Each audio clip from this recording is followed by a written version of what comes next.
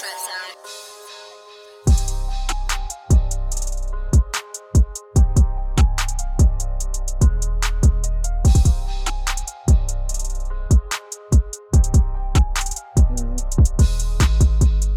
right, welcome back to another episode of the Rocky and Rel Show. We got a special guest today, the big homie Folarin pulling up. We're gonna talk about these draft prospects and all of that good stuff. But how we feeling so far this morning, ladies? It's another fucking day, another Saturday, so I can't complain. Still breathing, head still on top of the dirt. Another day. How you doing, Folarin, man? Welcome to the show, man. Man, I'm good, man. I appreciate y'all for asking me to come up. Y'all know as I always say, I don't know everything. I don't know all the X's and O's, but I do know a little something to get on here and talk to y'all. So appreciate you, man. Yeah, we're gonna dig into that. How you want to let this roll out, Rocky? Who we starting with? Well, shit, we're gonna let Folarin, take us into these prospects. I told y'all we was gonna come back with some expertise on who's who, and we're gonna let Folarin break down the prospects that she bringing to the table today and introduce us to them, and then me and Rel gonna be sitting here taking some notes, and then we're gonna come back and talk our shit about who we think fits into that spot and to that time. That Pelicans number 8 slot, courtesy of the Lakers. So we're gonna let Folarin dive into number 1. And by the way, guys, this is not in no select order. We don't know who the top 10 gonna be. We just know the top 10 of what's been told to us by the media. Yeah. So we just pulling this shit from the top 10 guys that should be picked top 10. Now, if we talking about your ass and you ain't picked top 10, well, brother, we just was giving you some love. So don't take it personal. We ain't making no selections. So don't be coming at us talking about, well, the podcast people was saying such and such, Folarin, who you got? The first person you want to introduce us to in these nice future NBA prospects. Who you got number 1? Not so much as number 1, well, I don't. It's what I'm gonna be talking about is not necessarily as much as who goes number 1. We missing the member here today, Charles Chambers, who I think could speak a little bit more to Jabari Smith, Chet Holmgren, and Paolo Banchero, who is who I wanted him to talk about. I know he's extremely high on Jabari Smith, in a skill set of Chet. So I definitely think he might be, a little bit more knowledgeable to talk about them. So I wanted to take Jaden Ivey and Keegan Murray, because I did a little bit of studying up on them and have some notes jotted down and such. So that's what I want to do. All right. Which one of them you want to start with first? So we're gonna go with Jaden Ivey. Gotcha. Sophomore guard out of Purdue. So here's the thing with him. He's you're gonna, if you haven't heard already, you're gonna consistently hear Ja Morant. Like every time you hear his name, you're gonna hear that. Mm-hmm. And he draws a lot of parallels to Ja, but really none other than for the explosiveness, for the athleticism you see, the fact that both of those guys can jump out the gym. You have some people who would argue that hands down, Jaden is the most athletic guy in his whole entire class. You know what I mean? And that's really saying a lot. Because I can name off a list of guys that are really athletic. You know what I mean? Jabari Smith being one of them. At the top. Other guys, Ben Mathurin. Another guy that's particularly athletic, and the list goes on. Even guys that maybe won't even hit a name called out of the 60 names. Come the 23rd. But Jaden Ivey is up there, as well as when you think about Ja, like there's a reason why he went second overall, right behind Zion, the guy that was thought to be literally, a generational talent, and Jai's on the cusp. So again, like when you have that, like I can see what a parallels um are drawn. And much of their numbers you will see like side by side, or relatively similar. So Yeah. he he measured at 6'5", well 6'4", a solid 200 pounds. So he does have an NBA ready body. Mhm. Just made 20 in February. I'm looking at Tankathon here, and he's consistently been um, seen as the fourth best guy in his class, kind of automatically putting him at 4, which Sacramento has the fourth pick, right? Yeah. And so Sacramento has the reports out that they're looking to trade maybe out of that pick entirely to get a guy that can help them win now. As we know, like Sacramento hasn't really been any good. They have a new coach, Mike Brown, who's the assistant and been the assistant for some years now to Kerr. So they trying to change where they are.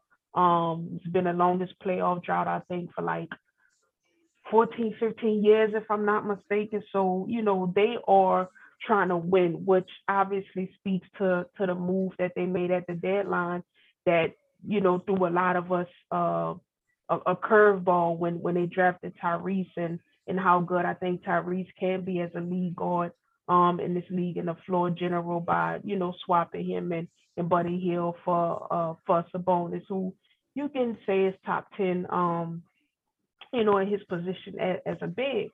So with Jaden Ivey, his averages this past year were 17 points, 4.5, 4.9, basically 5 rebounds, 3 assists on like 46, 35, and 74 shooting splits. Um, again, this is again that parallel that he's gonna draw with Ja is again like the athleticism, but people's like misconception of him being coming into the league being his point guard. When I guess it most for me it mostly just depends on um the team that he's gonna go to in a situation, but I don't really see him being a point guard. He Yeah. currently is a combo guard, and that's a guy that you can look at it and say that he's a natural tool with some creation, Mhm. or one that's a really good shooter and that can play off ball. So to me, he's a little bit more a two than a one that has some creation. Again, a combo guard with a great first step, elite athleticism, scoring, and playmaking ability. Um, he's good, right? And again, going back to that parallel, like he's good. Um, but again, it's a reason why Ja went second and Jaden Ivey likely goes more fourth or fifth, and it truly does just depend on what Sacramento does with that pick. Yeah. But I'll also say like I really wouldn't be surprised come draft night if he goes second. And I say that because I'm of the belief of the mind. And again, when we eventually get Charles up here, and we talk about those other three guys I mentioned at the top, it's a lot of people that believe that Orlando is going to take Jabari Smith, which automatically makes Chet he's going to go second easily if he doesn't go first. It's just almost like Chet in OKC is a match made in heaven when you think about what OKC has been doing recently. Yeah. With Pokashevsky, who they drafted, last the year before last, Josh Giddey, Mhm. who's that great size for a point guard. So I can definitely see what it is that they're trying to do. But if Chet comes off the board first, I still think that uh it's a really huge chance that they take Jabari. But if they don't love Jabari in a way that they love Chet, I can see them taking Jaden, right? Because and then there's arguments to make why the fit will work, and why it won't work. Just because with Jaden Ivy, and again, you think about those other two guards, it's Shea Gildress and Josh Giddey, who I think that they can really, implement a three guard system with those three guys in the starting lineup, right? Because like I said, Josh Giddey is I think like a good 6'7", 6'8", and Shea he is a small leader. So I definitely think that there's a fit there. But I'm also just looking at the fact that OKC was a really poor 3-point shooting team. Bottom bottom five or bottom six, I want to say, shit, right up there with New Orleans. Right.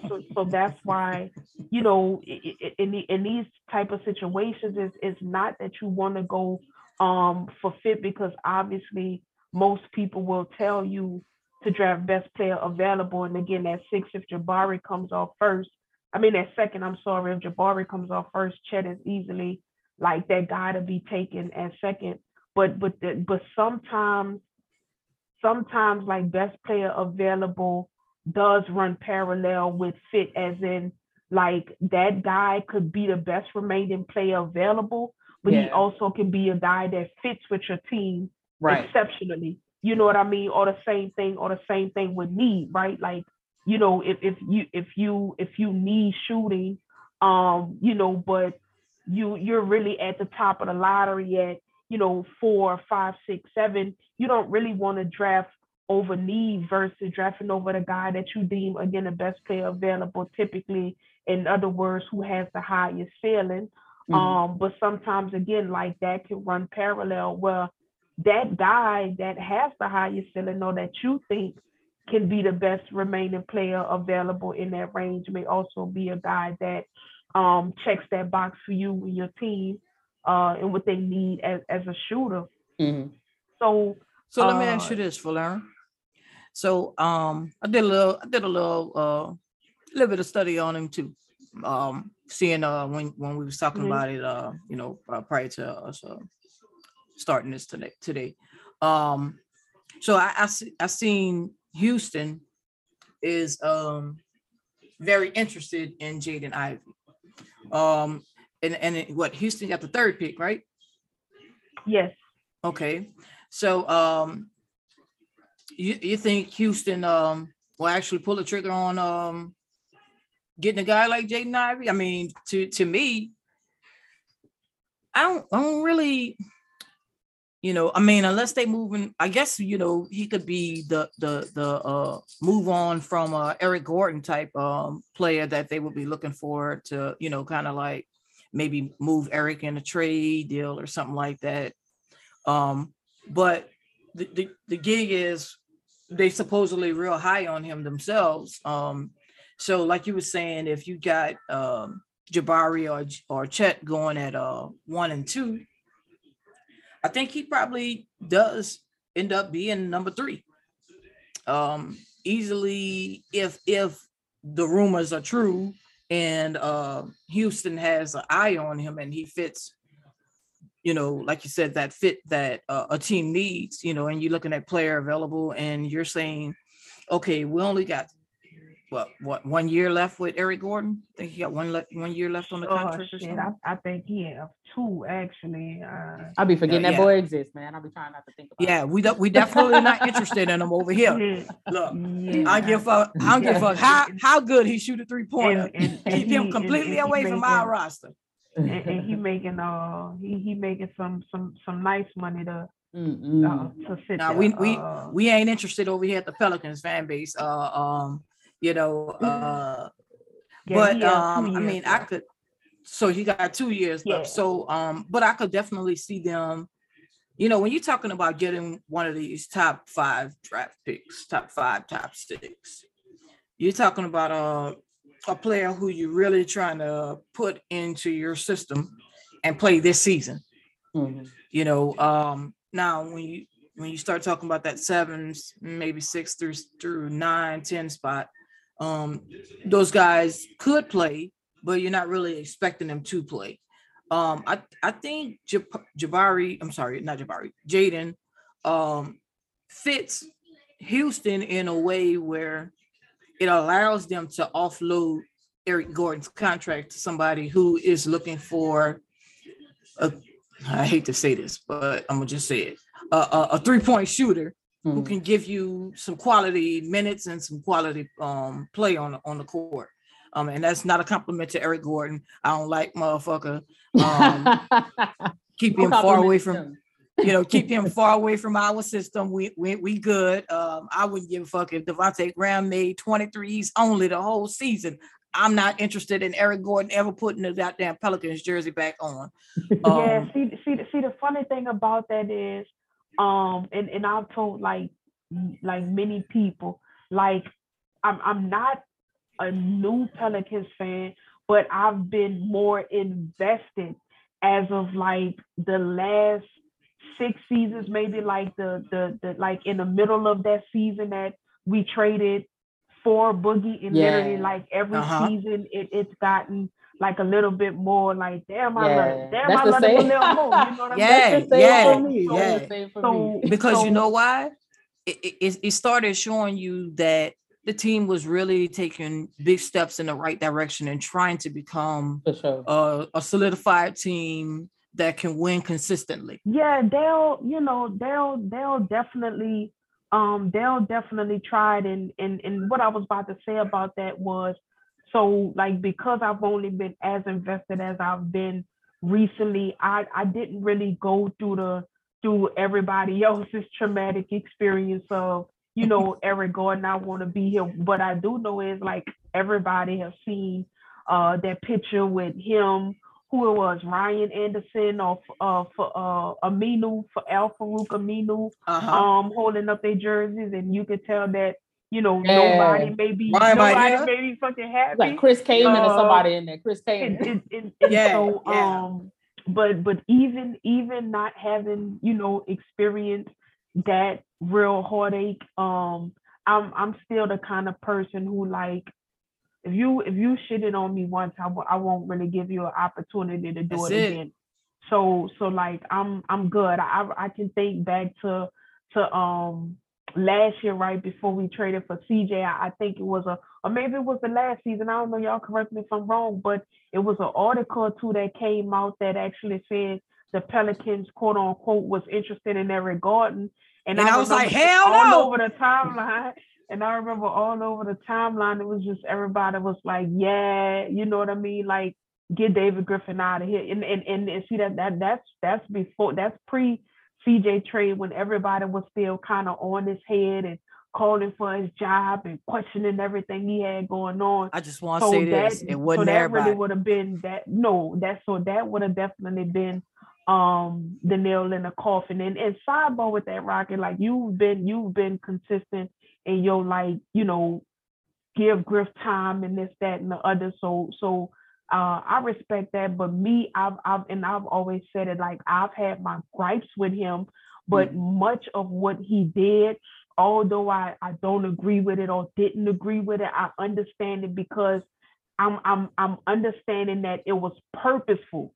I think that's the key word that people miss, or that they, I guess, don't want to accept when it comes to some of these things that they don't like as much, as that everything was purposeful, for example. And then I'm gonna move on. So the first year he came, first year you draft Zion, you don't have him at the beginning of the year. That's also the first year you get B.I., so Josh Hart. You sign JJ as another veteran. You trade for Favors. And all these different guys that, a couple of them that was on that team literally just 2 years ago, not even in the league anymore. Brand new regime and everything. So you think about that, and that team wasn't a very good defensive team, right? Which we hadn't been literally for like years. And this goes all the way back to having AD and Drew on the squad, who are, top defenders at their position. the Pelicans, for whatever reason, even though they've had, a few good one-on-one defenders on one team, overall as a team, they've never been good defensively. So the decision was made to go out and trade for guys that have known to be just a little bit tougher, can bring a little bit more physicality, can bring some more defense where you didn't have none. And that's when you get Bledsoe back for Jrue Holiday. That's when you go out and you trade for Adams. Again, guys that have throughout their career been known for toughness, for physicality, guys that can bring it on the defensive end.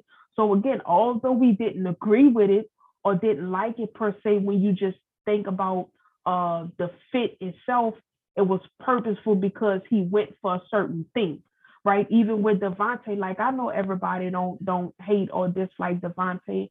And the thing about it is, like, when you talk about him, I think it's about separating the player from the person.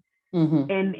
And that's one thing to keep in mind. So it's just like Pelicans needed 3-point shooting, right? Again, another one of those things like defense. We hadn't really been a good defensive team. We hadn't really been a good shooting team, so much so that another year, you know what I mean? We are like bottom 5 in 3-point shooting percentage, and like bottom 6 in overall attempts. And so that's when you come into the season, you miss on Lowry, you miss on CP3, you miss on Hardaway, you miss on Powell. And so you get no. Hold on, what Folarin. I'm saying is, I get what you're saying. I'm not talking about them missing on those guys. I'm just talking about moves that he's made that's been purposeful in trying to address things that need, right? Mm-hmm. You know what I mean? In terms, so like I said, you miss on these guys that could have brought a certain element to the game, and then you settle on Devontae, which again checks the box as a 3-point shooter. So again, it's one of them things where, and that was only just me speaking to the I get what you're saying, and not the misconception, but back at the topic at hand. Mm-hmm. So with Houston, see, the thing is, I don't think picking Jaden Ivey would have much to do with Eric Gordon per se, even though I think they can move him in an entirely different move, but I don't think he's somebody that they look at as a negative asset that they would want to pour assets into or attach an asset to dump him, because he's not that kind of player. He's not a negative contract. Like, that's easily a guy that can go to a right situation, and be that go-to guy, off the bench. You know what I mean? A team like Milwaukee could be looking at him. A team like Miami could be looking at him. Like, it's quite a team like Denver could be looking at him. So he definitely just a team not like us. You know what I mean? Just not us at all. So so not only does it not have, to me, anything to do with what will or won't happen with Eric Gordon, I think picking Jaden Ivey would also have a lot to do with if Houston and the front office truly believe in Kevin Porter Jr. as their long-term option at point guard, because they are so much like us. They don't have a true point guard, traditional point guard, pure point guard, whatever it is that you want to call it. And they too, based on last season, kind of feel like, you get enough playmaking and creation from Kevin Porter Jr. And so I won't speak to that. I'm just only speaking to, again, like, viewing it from Houston's point of view on if they see that guy as a long-term option, and looking at Paolo, who, if he's the guy that's sitting there at 3 after Jabari and Chet go 1 and 2 or however they go, then it's kind of a no-brainer. And they may love the idea of putting those two really dynamic, athletic, jump out the gym, can blow by you type guards, and ultimately like believe it's gonna work, but then make other subsequent moves to round out the rest of what may be their starting lineup with, complementary pieces surrounding them guys. So certainly it could work, but I definitely think that because neither of those guys are known to be defenders and or inconsistent or kind of streaky shooters, I definitely think that that would be a priority in the emphasis of them saying, we know what we got to do. You got to add defense and shooting. Not one of the other. Both would have to be added to that team because they don't really have too many guys that are individual one-on-one defenders. So that I would say that would be interesting if they went in that direction. But I just think that if Paolo is that 3, I just think that he's the right decision.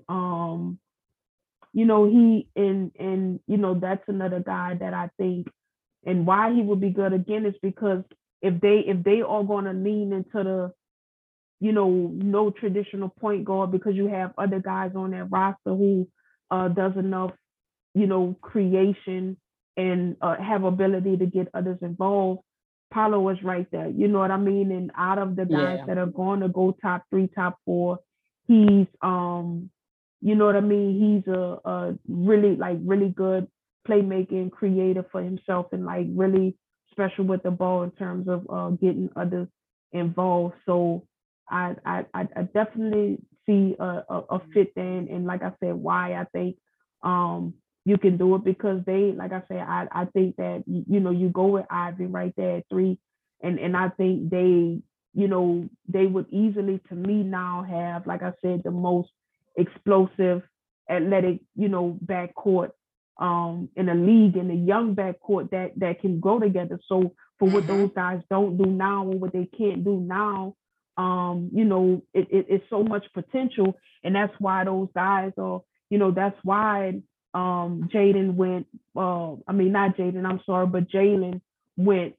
second? Yeah, he went second. Yeah. So there's a reason why he went second. There's a reason why, Jaden Ivey can go, equally as high as second as well. So it's really gonna be interesting. But some things that I have down here is speak again, going back to the shooting. He's a 35% shooter from 3, which is league average. And I believe that number has to come up. Again, depending on what position he plays. Again, if he's a 2, which is which says that he's going to be more off ball and have the ball in his hands a little bit less, you're going to be looking at a guy that has to be able to shoot the ball when he catches. Yeah, right. Like so like that's what you going to need from him. Now he's going, like, even if that were the case, he's going to get opportunities because again, he can co-create. And one of the most important things about him is that he's a very willing passer. He's not much of a creator, and again, not one like Ja, because his assist to turnover ratio isn't quite special or as high as you want it to be for a guy that you're going to employ as a lead guard, as your lead point guard, but a very willing and capable passer. He's really exceptional in transition and getting downhill with his ability to blow by defenders and beat you off the bounce. So there is a little bit of self-creation for his own sake, that like he can attack the closeout. He can, in other words, saying like he can put the ball on the floor for whatever reason. He gets to the rim, and he gets to the rim fairly easily. fairly well and often, right? And even if teams do pull a wall up in a way that we've seen teams put a wall up against over Zion BI. again, like over BI, but namely just Zion, because that's the guy that teams will not like in his 85, 86 games. The one thing that we've taken from that, other than him just being immensely talented, is just that teams will not let him go one-on-one. Yeah. Period. Right. They can't. You know what I mean? Like, they can't afford to. Like, not at all, because he's gonna barrel over somebody. He's gonna take one of y'all favorite players to the gym, right? Like, okay. that's just what he do. And look, when he do it, they're gonna be pissed because the narrative right now is, oh, let's get him out of there and let's get him to New York anyway. So I tell you this, since you brought him up, they must have forgot how he had Rudy Gobert in the blender, and this a three-time defensive player of the year. You know what? You know what? I was. It's funny you mentioned that, because I was watching a clip last night. Somebody posted it on Twitter. And I was watching him give AD the business against the Lakers, and he spot up pulled up on a jumper, and then he attacked AD on a baseline with a layup and a dunk. So look, against your favorite player, when Zion is healthy, that's why I was telling Rel in the last episode, whoever get Chet better put about 30 or 40 pounds on that boy body, because.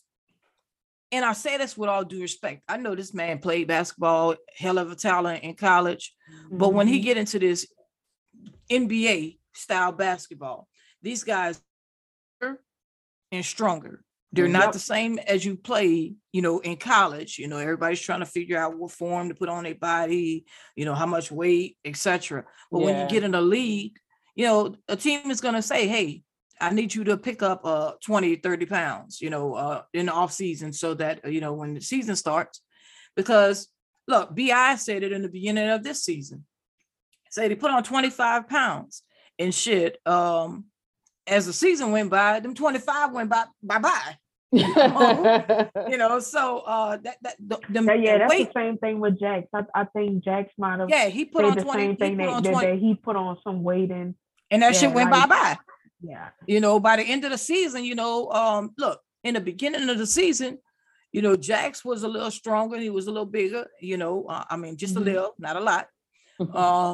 And because, I remember when Jackson got here, y'all, and we getting all the way off the topic, but fuck it. We talk about shit anyway. But look, I remember when Jackson first got here, and I was watching him in the summer league, and he had them hella amazing dunks. And then when he got here, and I've seen him in person, because everybody look a little bigger on TV. That's what I don't realize. Seeing him in person, and I was like, God damn, he's small. And that's the same way I look at Chet. I be like, it's gonna be an amazing talent for whoever gets him, but I do think that he's gonna be at a disadvantage at his weight, playing against NBA level talent guys, and when I say that, I'm not saying that on the offensive side of the ball all the time, because I do think the kid is hella skilled offensively. What I'm saying is, when it comes time to defend against guys like, he gonna need some weight. He's gonna have his matchups, and when you play guys that are natural, just physical players, and no matter who they play, they bring just this natural physicality. That's where he's going to struggle. So again, like, imagine, when OKC or when Orlando does play Milwaukee. You know what I mean? Like, here's the thing, like, Giannis can almost put his shoulder down and move anybody. Okay. You know what I mean? He's not going to be an answer for your Embiids and your Karl Anthony Towns and your Jokic, and those are also players who are, you know what I mean? Like they don't even have the power over him or power through him, but just got pure specifically, namely somebody like Jokic, he just cerebral in everything that he does. Yeah. So it's certain matchups that I do think that, you know what I mean, he's gonna have a bit of advantage with, Mhm. because he's so long, because he's a legit 7 footer, right? Like a lot of these guys, we call them 7 footers, but 7 foot, I don't think they really that. But I think Chet 6'10", is a legit, 6'11". right. But I think Chet is a legit 7 footer, so he's gonna have his I think they matchups. got him But listed at 7 foot exactly, like on the you dot. know, so you think about, and that's funny because, you know, a lot of the times when people talk about Chet's weight, you have the Chet uh enthusiasts and you know, stands who will always draw the parallel of, well, that's the same thing that they said about Evan Mobley, that he's going to be too small to play in the league, Yeah. and he's going to get dominated, and he's going to get bodied and beat up and all that. And you know, quite honestly, you didn't really see much of that. Like, he was relatively nice in his first year. You know what I mean? Yeah, Like, for sure. although we did see Trey handle that boy in summer league, like, I mean, and I think that's probably when all of us thought we got a dog in Trey. And it's not that he isn't, but you know what I mean? The summer league, when you think about it, is still playing with guys that are on your College talent level. Yeah. You know what I Mhm. mean? Whereas sure. coming into the league, just like Rocky said, these guys bigger, stronger, smarter, faster. Mhm. So therein lies the difference. So like I said, with Chet, you know, he's definitely gonna have his moments where he has um an advantage, and especially on the defensive end, because you know, the kid is smart, and you know, there's angles and levels to this shit. You know what I Yeah. mean? And It really is. everything you do, that that he's never going to be the strongest or the biggest guy on the floor. You know what I mean? But I think there's other things that I think he can win a lot of his matchups in this league. So again, back to Jaden Ivey. You know, this is a guy that I'm looking at some of the notes that I have down here, and you know, again, thinking about his role and where he goes, and you know, what teams are going to need to pour into him, what he already has. You know, again, I think he's going to be best going to a team that that just plays with pace and that likes to run, because like that's what he's great at. Like, that's where he really excels at. You know, when you're talking about playing in the half court, he's a little bit you know, less good. He, you know, the in between game is almost, you know, non-existent, and that's suggested by the fact that he's a 21%, you know, jump shooter in the mid-range. That's low. You know what I mean? That's real low. That's almost non-existent. He's 35% field goal percentage in catch and shoot jump shoots. So that's when he's off the ball, and those jump shots are not coming from beyond the arc. Like, they coming inside the arc. You know what I mean? When he may not even step foot in the paint, but just that little 10 foot, 8 foot, you know what I mean? 15, 12 foot for jump shot, that is still just 35%. So it's not really efficient, and they not really falling. So this is a guy that kind of lacks a bit of a consistent jump shot, if you will, that again, you know, I think playing off ball and playing at the two, you know, you're going to need to become a bit of a better jump shooter, unless you really get down the floater. You know what I mean? And that's one of those things that, you know, they always say is a giant killer, is a big man killer, because it's impossible to stop. And even if you walk, you know, big and long, it's literally impossible to stop. Like, how many times We've seen Jose hit that floater like over, you know what I mean, some of people's favorite players who are exceptional rim protectors, but it's nearly impossible to block that shot. And that's why when you're a smaller player, when you aren't decent or average as a mid-range guy, a guy that can finish at the rim with both hands, which he can't, which is really, really interesting that he doesn't really do much with his left hand. He don't really go left. Yeah. And that's really interesting.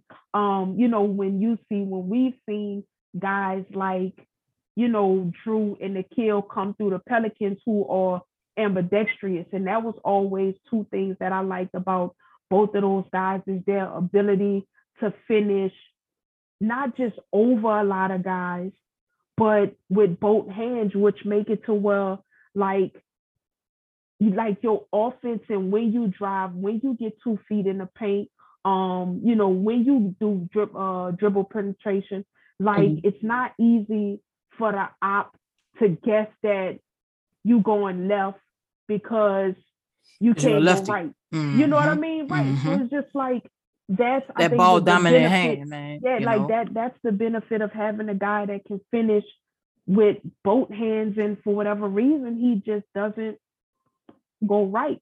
So then you talk about, again, some of the things that he can do and some of the things that he's exceptional at. He ranks in the 89 percentile in like pick and roll offense as a scorer and passer. Like now, whereas his jump shooting may be well below average or what you may want it to be, which I think that, a lot of these guys and even some of the best players aren't super efficient like throughout the year or in those 26 games that CJ came. CJ has been around about like a 44-45% shooter. And I'm not talking 3-point shooting. I'm talking about just regular field goals. Yeah. That's where his field goal percentage at. So I think that's exceptional, especially when you tie that into a guy's usage and I guess the other distribution of where his shots may be coming from. So again, in the 89th percentile in pick and roll offense as both a scorer and a passer with a 47% field goal percentage as a ball handler, like again, you know what I mean? Like that's the guy that fast motion, get out and run transition offense and him, you know what I mean, being a pick and roll. And so that's a guy that you would love to have, with a big that can roll. You know what I mean? Like a guy like think of putting him, with a guy like Jax, who may not be the best at setting a screen, but he can kind of slip that screen, or at least the ones that don't end up a fucking offensive foul, right? But he can, you know what I mean? He can slip that screen and, you know what I mean, and roll to cut the rim, straight to the rim, right? And roll straight to the rim. And so that's the kind of, guys that you would want to put with him. And so that's where I think that he can have some success, particularly when the ball is in his hands. And then just overall, I don't, and again, like when you think about him being fourth, and I'm gonna wrap up on him after this. With Sacramento, if Sacramento does say that, which I'm willing to bet money that they won't. I don't know what they do. I definitely have Sacramento. I have about 3 trade partners with Sacramento in terms of, again, like what it is they want to do. I Washington as one of them, where they trade down or they, trade completely out of it and trade that 4th pick for Bradley Beal with intentions of giving him, that max contract. It won't be I don't know if it'll be a super max because I think only Washington can offer him that full super max, but they can offer him a max contract. A max, right. So they trade for him, you know what I mean, with that intention of giving him that max contract and knowing that he's committed and all in. But I also see reports that he's going to sign that super max because that super max is like 230 mil or something like that. So Bradley but Beal he's also been he's been very adamant in saying that he wants to remain in Washington as well. Oh yeah, he has, and and for better or worse, some people see that as commendable. In the same way, right? When you like think Dame? of I was about to say that, like, some people see it as commendable because they like your loyalty is second to none. Yeah. You know what I mean? And that's but the see, thing that's that you the gotta thing love right and now. appreciate about guys. Yeah, you can. But see, the thing with that is, and since we're talking about it, the thing with that is in sports, loyalty can be great to some degree and detrimental to the other. Oh yeah. Because like, even if we switch from Dame and the Bradley Bills and hell, the Charles Barkleys, and I'm naming guys that haven't gotten a ring. And then you go look at the football aspect. You remember Larry Fitzgerald, he spent his entire career, playing for the Cardinals, and he ain't got no ring because his loyalty remained there. But many guys want to trade for him, want to get him on a team because, Larry was something nice, but loyalty kept him from getting the ring, if we're going to keep it real, because he could have easily been, a veteran deal somewhere else. It also depends on where he would have went, because it's like we can't have this preconceived notion that the minute a guy is traded from here to here, that he'll still look the same. That not just that, but that they go on to win, even if it's not in that first year, but in that second year, in that third year. Like we've seen it twice as of yet, right? And it sucks to say that it happened with the Pelicans, right? What, a year after you trade AD, of course he goes to LA, he wins, but it wasn't AD was the guy that led that to happening. You joined the guy that's been the best player, in all of sports, like the and I'm glad you bring that up. I'm glad you bring it up. You know why? And then you have, go ahead. Because when you say that, AD, just as well as and we're talking about the guys who have left the squad and have went to other places and won. You had Drew get his ring, you had AD get his ring. Both of them left the squad, they won. But then you had, and this is what I've been trying to tell people. You got guys that you say, okay, the Russell Westbrooks, you get them, and you say, well, okay, we won with AD, we won with Bron together. If we add this level of talent, we should be able to win with him as well. And that's what we're saying. Sometimes you can't just move a guy based off of the 20, 10, and 10 and think that you're going to win with him. The fit still has to be there. Yeah. So when you're talking about moving guys around, I really, that loyalty does have a tremendous aspect in guys like Bradley Beal saying they want to stay in Washington, and guys like Dame saying, hey, yeah, I'm not willing to leave Portland right now, and that's a right now. And yeah, he ain't saying it, but I'm saying it, because there's only going to be so much patience he's going to have with that whole process coming in. I don't see him doing 4 more years of losing seasons and, trying to become a winner. So, and no, I'm not the Pelicans person that's sitting here saying bring Dame down here to New Orleans. No, we've seen what Dame and CJ have done in Portland. we don't need a repeat here. You know? And that's no disrespect to Dame. He's a hell of a talent, but I think that with our roster, our starting lineup has pretty much sealed their positions, if you will. I just don't see. I know a lot of y'all, and I'm saying it to y'all, and I said it to y'all motherfuckers on the last episode. Yeah. Pointing the finger at CJ and saying he need to be this and he need to be that. Well, this team need to be together long enough for a full season before you can make determinations on who should or shouldn't be pulled out of that starting lineup and benched for somebody else or traded for somebody else. Mm-hmm.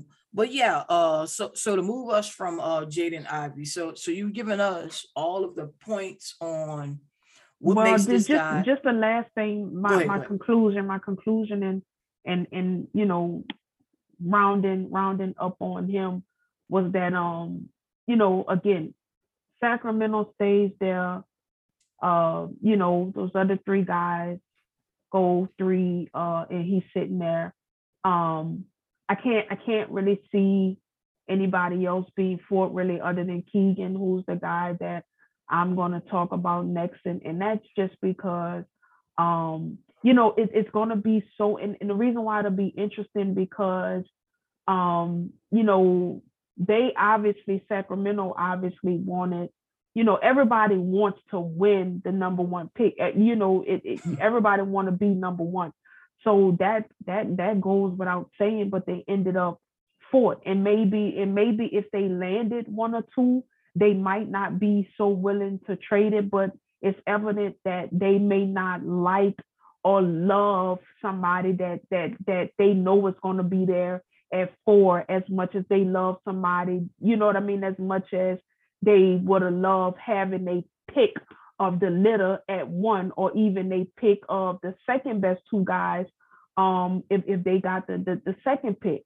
Yeah. So it's really going to be interesting. And I also don't think that it's a fit either with him or Fox, with both of those guys being really underwhelming, 3-point shooters, and really underwhelming defenders as well. And, but even though he's young, I don't think he's that young to where like he won't fit the timeline of what they're trying to do, because, Fox is still relatively young, but he's a young vet.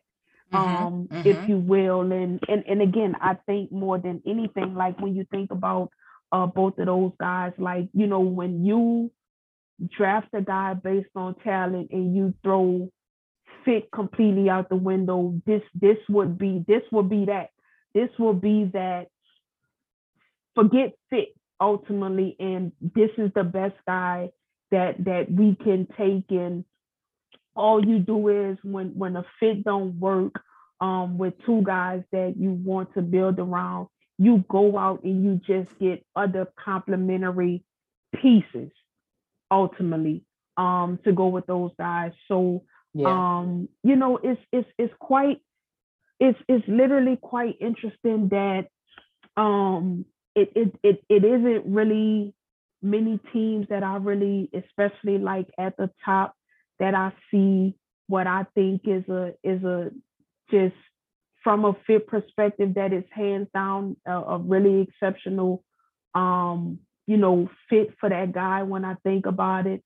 But me thinking about it and realizing that Atlanta to me is another team that I think could be in conversation with Sacramento for that 4th pick. And certainly I think that the fit with him next to Trey, who could play off ball just with his ability to shoot, and them actually having some solid defenders that I think can may not completely cover him up, because that kind of is the biggest flaw to Atlanta right now is just their defense. But I think just when I think about his backcourt part and pairing him with Trey, I like that fit. So overall, Jaden is just explosive. He's a willing passer.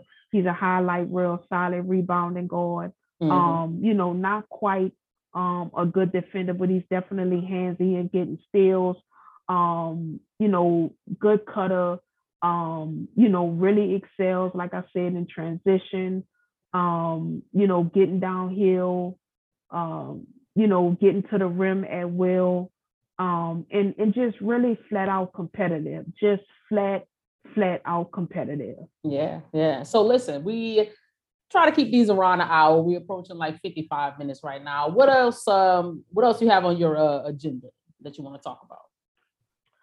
Not quick on Keegan Murray.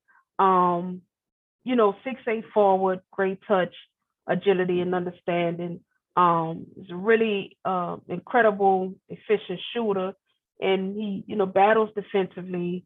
He hustles, he rebounds, he keep mistakes to a minimum, right? Although he's not, much of a playmaker or passer, he only averaged, one turnover, which is incredible for a guy with his usage that had um the ball in his hands a lot, and that pretty much was the offense. I think that that's a guy that, like I said, if Sacramento stayed at that pick for whatever reason, and they also didn't just love Ivy for whatever reason, I think Keegan to me is kind of exactly what it is they need. He's a guy that I think could come in and start for them day one. At the 4, next to Barnes on a wing, or both of those guys can be really interchangeable right now, and I think it will work just the same. So that's a guy that, and I also think that he's a guy that fits well with the Pelicans, a guy day one that can, check the box for us just a little bit defensively and offensively, particularly as a shooter, and just his ability to to hit jump shots. Again, he may not be as sexy as a pick as your Palos, your Checks, your Jabaris are known to have as much upside as those guys, but you're getting a really solid guy that has potential to be a legit 3-level scorer, average 23, 8-1 on 55, 39, and 74 shooting splits, which again is a guy that with the 1 assist, again, it suggests that it's not that he isn't a willing passer. He just doesn't pass much. He just doesn't, play make much. Wait, hold on, Folarin. You say he doesn't pass much? I mean, that suggests the fact that he averaged 1 assist. So you're not getting a guy that's much of a creator or playmaker. So here's my take on him. Here's my take on him. With that being said, I mean, I see a lot of people who have mentioned Keegan. We and I it sounds like I'll be taking shots at people on our timeline and shit, but I'm really not. I'm just like engaged with the fan base and looking at what people say a lot. If we was pissed off with CJ McCollum taking shots and shots and shots like a goddamn club, and we get a guy who can only produce 1 or 2 or 3 assists a game, they're gonna be chewing his ass out by midway through the season. Thing, Rocky. Hold on. Here's the thing. CJ isn't a point guard, but he came here with the intention of understanding of becoming our lead guard. So that's ultimately what you expect. In a lot of people who've watched CJ and kind of was familiar with his game, like I didn't realize so many people had always thought of CJ as a point guard, but just that he played next to Dame. Like literally, it's a lot of people, and that was incredible to see that a lot of people always thought of CJ as a point guard, or felt like that was his play style, but he literally played next to a guy that, you know what I mean, that was just named as a top 75 player in Dame Lillard. And although both of those guys are both have the play style and ability to play off the ball, but Dame was the point guard, so he had the ball in his hand. Had a lot in those moments where there was CJ and no Dame. You got to see a lot of what CJ is capable of when the ball is in his hands. So therein lies the difference, that with Keegan, this isn't a guy that's coming here or will be drafted here to be the lead guard, because again, when you think about what Willie wants to do, the .5 offense and everything, it's believed that you have enough playmaking with CJ, BI and Zion, and that doesn't include two other guys that can really handle the ball, namely Jose, and I think that we haven't even seen what Herb can do, who many people, didn't watch, had a ball in his hands a lot and played just about every position, you know what I mean, for Nate Oates in that Alabama offense. So, it's one of those things where, you're not really needing another guy. And that's also what you don't want. You don't really want, for the Pelicans particularly, you don't want a guy that, is going to come in and really take the ball out of, the main three guys who hands you want the ball in. And so that's why that's another reason why I think he would be a fit. And I know we trying to wrap up, is it just, again, he's also just a really, really incredibly efficient shooter. Again, like 55%. Like that's, if I'm not mistaken, like that was like he set some records. Like I don't know if that was the highest, but that was definitely one of the highest, what I mean, 55 in nice. History. You know what I mean? So that's really the guy that you get that, you know what I mean, that it can speak more to his shot selection and just a guy, again, going back to that understanding that I said, a guy that just understands his place, a guy that just understands where his spots are, you know what I mean, how to get to him, but just also just the touch of the ball and those shots going down, a true shooting percentage of 63. Again, this guy is incredibly efficient. You know what I mean? And so when you playing in and you get him the ball, there's some things that he can do with the ball that's going to lead. It's going to lead to a good possession, and it should get you 2 points on the board. And like I said, as regardless to where he goes, with time and developing, that's a guy that I think he's going to be able to score. All over the floor. Like I said, just versatile, can play, both forward position, played a ton of center at Iowa, you know what I mean, when they went small. And that's kind of the theme of right now where the NBA is on, where you have those big, long, versatile defenders, guys. To me, when I think of versatile, I think of guys that can both play and defend multiple positions. And that's what I think you're getting in a guy like him, again, versatile enough to play the 5 when teams go small, which is typically when you want to be faster than the other team, when you want to just be quick, a touch quicker than the next team, and just overall, like, spreading and spacing the floor. Not super athletic, like I said, I touched on it already, not much of a creator or passer, but just a modern day power forward that can face up, has good footwork, again, incredibly efficient. You know what I mean? He's really good. He can lead the break in transition, which is 97 percentile in transition. Like, again, this is a guy that if he rebounds the ball, if you get him, the ball on a break when he leaks it out, and, exceptional rim running as well. Like, this is a guy I see, and I also see him at, you know what I mean, with Jax, who all you got to do is get that guy the ball on a break or in transition, and something good is going to happen. Let the ball find him. He can score near and around the basket, 76% in the half court, which is, again, the mid range may not be really exceptional, but it can go down. But again, like, he's really, really exceptional near and around the rim, and his ability to score around the basket. He can score off the bounce. He can space the floor. Just an overall solid forward that you're getting, that I think, depending on the situation, is a day one scorer. I have his comp, to me more recently to be, a Tobias Harris type, which isn't wrong. You could say a Tobias Harris. You could say Harrison Barnes. You could say, Marcus Morris. All of those guys are different in different ways, but definitely draw some similarities with a lot of those guys just being guys, just are really good jump shooters. You know what I mean? And could score the ball efficiently. So again, you're getting a guy who he could just effectively dribble, shoot, and finish. And that's what you're getting with Keegan. You know what I mean? I don't think you can go wrong, like throw age and all those things out the window. I think you're getting just a really good, solid basketball player. That's what you need, you know? Yeah. So here's the breakdown. So we've gotten the take on Jaden Ivey.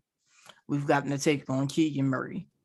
And so initially what we was trying to do was get somebody to come in here and give me and Rel, who ain't watching these college players play not a lick of basketball. I'll be one to. You know, listening to you talk about them, and a lot of times, you know, you be knowing a lot about these guys, Folarin, and listening to you talk about them makes me want to watch college basketball. But for some reason, I just never do. A lot of people don't. A lot of people don't. They can't get into it. I watched the Final Four. You know, I mean, if you make it there, I'm gonna know a little bit about you. But if you don't, that's when the excitement really.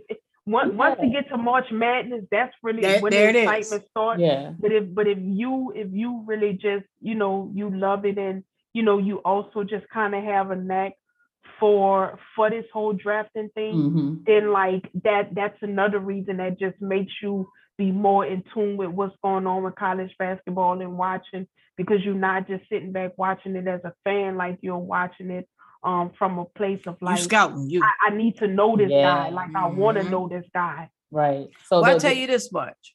My bad, Rel. So we've gotten that breakdown, and so you know, like we said to the people listening, the listeners, the viewers, we wanted to get somebody who could come in and give us illustrations of the guys that we haven't been watching, and so taken from, like we told from the beginning of this, we don't know who's going 1 through 10. But we want to break down who these guys are, because one of them may be in a Pelicans jersey. We don't know. Hell, Griff could be cooking up something real special. We could move from number 8 to number 4 or number 3, number 2. You know, we never know. I mean, a lot of y'all want to kick some people off the team anyway. So it's some shit going out, and some, you know, 1 or 2 coming in. I'm one of them, but I got my reasons. I'm literally not trying to trade everybody. It's literally just one guy for me, and you know me, you be seeing me in the group chats. My damn trades don't be all NBA 2K and unrealistic. Man, because we was talking about that last episode. Some of these guys, man, they shit NBA 2K, hell, they NBA Live, NBA Jam. I mean, I don't know where the hell they at. They everywhere except a lot for of it NBA reality. Look at it like this, Rocky. A lot of it really just be, you know, guys, you know, just really coming up with, you know, crazy shit, almost entertaining themselves, looking for takes, looking for reactions, but also just trying to find ways of, you know, getting guys that they are fond of on this Pelicans team. That's true. Really, very, you know, true. What I mean? And I know that's what a lot of it really boils down to is, you know, we want to win. I mean, you know, the fan base want to win, the team want to win, the players want to win, the coaching staff want to win. So, you know, of course, we're going to be continuing to look at best players available and giving the fan base, you know, opportunity to get to know some of these players from our perspectives. Now, if I was picking and those guys were available, out of the 2 that we've heard today, and I'm going to pass it to you after this, I would have to say for our team, I'm not really looking for more speed, because if we keep in a guy like Kyra, we got speed. So I get the levels to Jaden Ivey's basketball style of play, but give me Keegan Murray if I'm picking out of the 2, simply because we need shooting. Yeah. We've been very critical of the shooting and the need for shooting on this team, me and Rel, since we've been starting this podcast, man. Shooting. We need somebody who's going to come in here, and if Brandon ain't going to throw him the ball, that 50% that you're talking about sounds hella good. Yeah. We need somebody, you know, when BI and Zion are being doubled, and CJ sitting on the bench getting his break. I mean, he's a threat on the court. Yeah. And that's not to take from Trey Murphy or from Herb or for anybody, really, or anybody who's going to be on the court. But hell, if you can add more shooting to the team, I'm all for it, because that's exactly what I've been so critical about. And just flat out a guy that can play. You know what I mean? A guy that can, like I said, dribble, shoot, and finish. Yeah. I mean, what more do you need? Like, he can effectively do all of those things. Finish when it comes to the rim. He can dribble and, you know what I mean, like, get into his spots where he want to get on the floor. And again, he can shoot, so he can effectively do all three of those things. You have some, and I'll tell you this, you know, athleticism, explosiveness is always going to win. So if you put up a poll, I'm almost willing to bet you anything that for no particular team, nothing. If you just flat out put on a poll, Jaden Ivey and Keegan Murray, Jaden Ivey is going to win out regardless, because athleticism, the explosiveness, what you're seeing from him, the jump out the gym, the highlight reel, it's going to win out no matter what, because that's what you know, that's what people like. We like seeing, you know, the highlight dunks at, you know, at the end of the, you know, at the end of the, you know, a game night, you know what I mean, on ESPN. We like seeing, I get that. We like seeing posters, you know what I mean? We like seeing those kind of things, but I do think of the two, again, it's not I don't like Ivy, but if you know, I had the choice of picking both of those, you know, picking either of those guys, you know, I think I will lean a little bit more to, you know, I mean, I don't know. I have a preference, and much of this, it boils down to preference, right? It doesn't make me right. It doesn't make you wrong, or vice versa. It's just preference, and you know, you can never have enough of those 6'7", 6'8", 6'9" guys, you know, that are really versatile and just good at what they do. You can never have enough of them. I think for me, I'm just all the shooting and the offensive side of things. It's like, that's all fine and dandy. That's all great. But like, I'm also looking for whoever's a better defender too. Like, I know we got Herb and everything, and he locking down the best guy on whatever team we playing. But at the end of the day, defense wins games, and also you got to make our damn free throws. So whoever can come in and do that, I'm on board with it. But I'm also just kind of like, I don't have a lot invested in whoever we pick, right? It's just like whoever they pick, I know it's going to be, they most likely made the right choice. I'm on board with it. I largely, I guess, have grown an attachment to the guys that we already have. I mean, of course, there's going to be some guys that, you know, I'm cool if they're gone.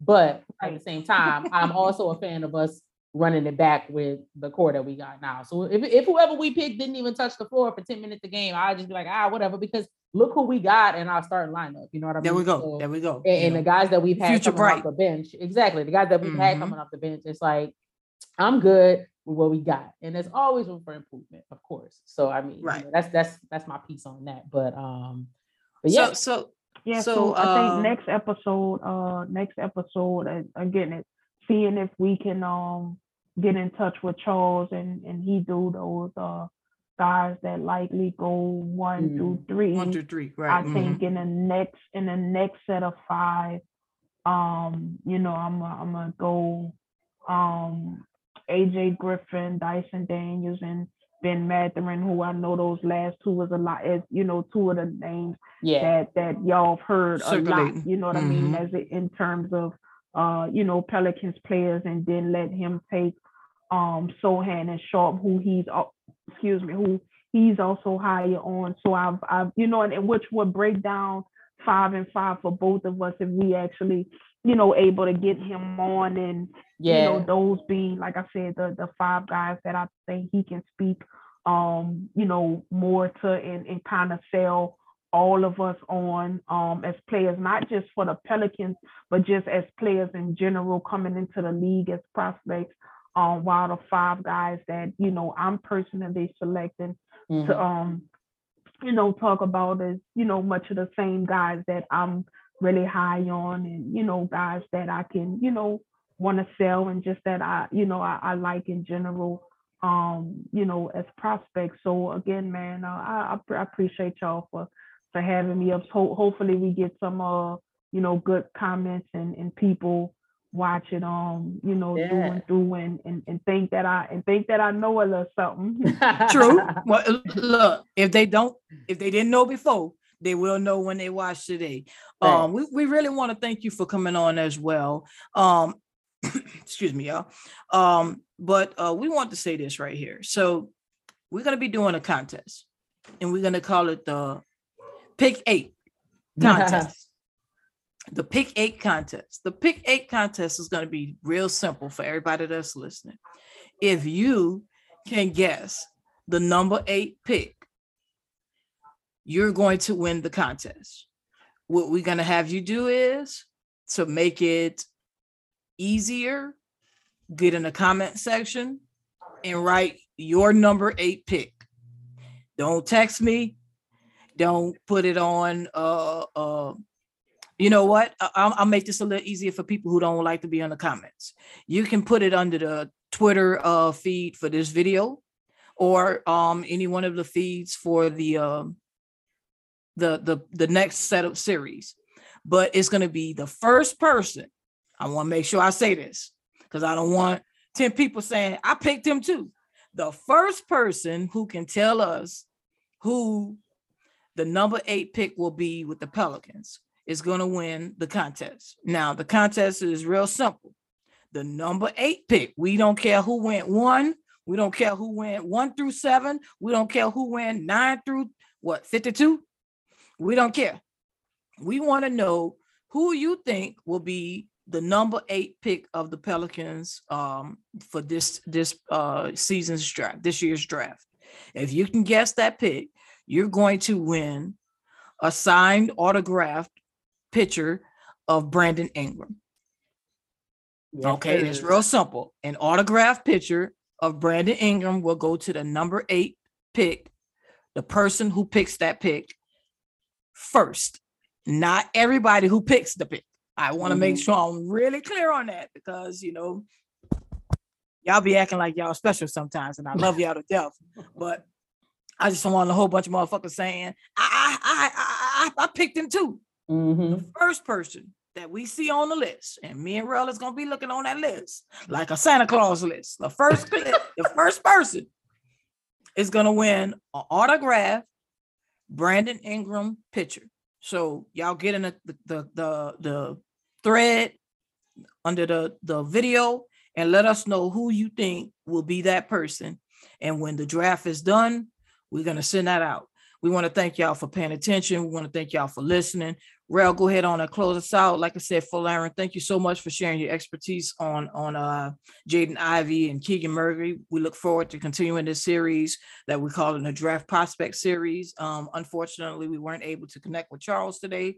But Charles, if you're listening, bro, maybe we're going to have to get on your, what that is. On his time zone or something? Yeah. We might have to get on Charles' time zone, because Charles might be over there still in a coma. Hey man, look, I don't even blame on a Saturday too. At that, we started this going at 7:30 in the morning at his time. So look, we're gonna catch up next time around. But yeah, Folarin, thank you for pulling up. We're gonna see you on the next episode. Everybody, thanks for watching.